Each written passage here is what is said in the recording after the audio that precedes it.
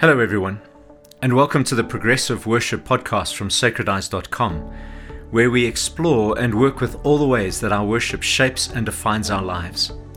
My name is John, and today I want to talk about Easter as a time of active, life-changing remembering, not just a time of religious nostalgia. This podcast will give you a quick overview, but on the Sacred Eyes Patreon, I go much deeper, and I get really practical with how we can apply these insights to our worship practice. When you sign up as a patron, you not only help to keep Sacred Eyes going, you also get access to the full version of this post, bonus content from time to time, and exclusive discounts on all premium Sacred Eyes resources. It's also really helpful if you comment, like, and share this podcast as widely as you can so that others can find Sacred Eyes as well. Thank you so much.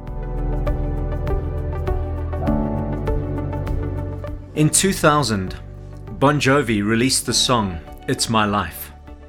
The chorus, with which it is almost impossible not to sing along, includes the words, "It's my life, it's now or never, but I ain't gonna live forever.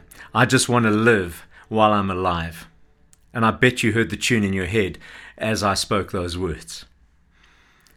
We all long to live fully and meaningfully while we're alive. But what we forget is that abundant life includes death. Every life is a series of experiences of deep and vibrant life followed by some kind of little death, which is then followed by a new experience of life. And while this truth is at the heart of Easter, it can be difficult to connect the realities of our daily lives with the Easter idea of resurrection. Whatever we may believe about the historical event we call the resurrection, we tend to view it as a unique once-off event that happened to Jesus. Most of our remembering practice of Holy Week and Easter is really a kind of religious nostalgia. It's a looking back to a past that was significant and makes us feel good, but that has little impact on our lives in the present. Remembering in this way can have a meaningful place in our faith journey, but it becomes unhelpful if it replaces our lived experience of the truths we remember. Spiritual remembering is most valuable and transforming when it helps us to understand something essential about the nature of the world, and when it empowers us to align our lives more fully with the truths we are discovering.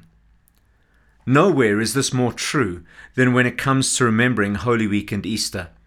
As Richard Rohr repeatedly says, the risen Christ is not a one-time miracle, but the revelation of a universal pattern that is hard to see in the short run. So now, as we enter into this Easter season, we're doing more than remembering something that happened to one historical person a couple of millennia ago. We're remembering the universal cycle of life, death, and new life that fills our lives personally, collectively, and cosmically. But this remembering is not just bringing certain images and ideas to mind. It's about living into a reality that fills our universe, but which we often fail to recognize and receive. It's about intentionally opening our awareness to resurrection and letting it shape and direct our lives each and every day. So what does that look like?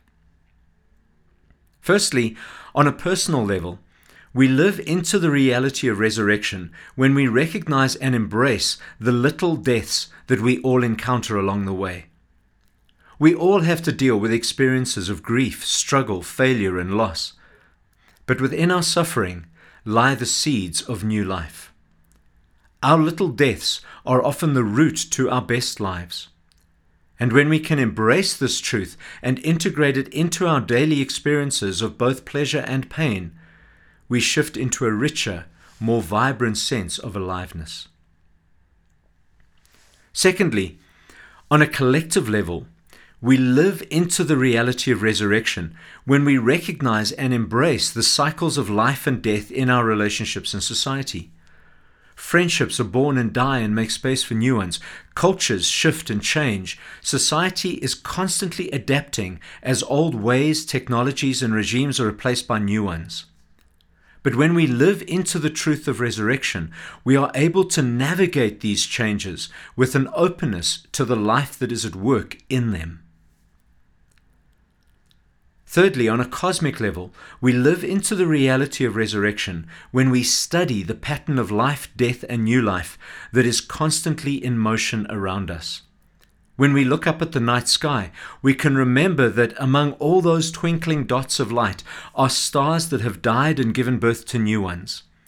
And as we journey through the seasons on our own planet each year, we can celebrate the cycles and patterns that show life giving way to death, which then gives way to new life. When we allow Easter to awaken us to the presence of resurrection within us and around us, collectively, personally, and cosmically, our remembering becomes far more than religious nostalgia. It becomes a life-enriching experience of the truths we remember. I believe that the spiritual practice of worship is meant to train us to do this work of active remembering. It opens our understanding to the truths of resurrection, and it creates in us the habits that enable us to experience resurrection here and now. This means that as we craft, lead, and participate in worship experiences, we need to be intentional about how we do this work of remembering resurrection. In the Patreon version of this podcast, I explore the four main aspects of our worship: preaching, prayer, liturgy and ritual, and music, and how we can use them to actively remember and experience resurrection. So if you want to go deeper and get more practical with these ideas, why not head over to Patreon and sign up? The Easter season is a season of remembering, but it is far more than religious nostalgia. It's an act of remembering that draws us into a deep and transforming experience of the pattern of life, death, and new life that we remember in this season. May our shared remembering open us to a lived experience of resurrection, personally, collectively, and cosmically this Easter. Next week, we will focus specifically on our personal experience of resurrection and how it can help us to remember our best life and learn to live it. But for now, that's all I have. Thank you for giving me your time and attention. And remember, how you worship defines how you live. I'll catch you next time.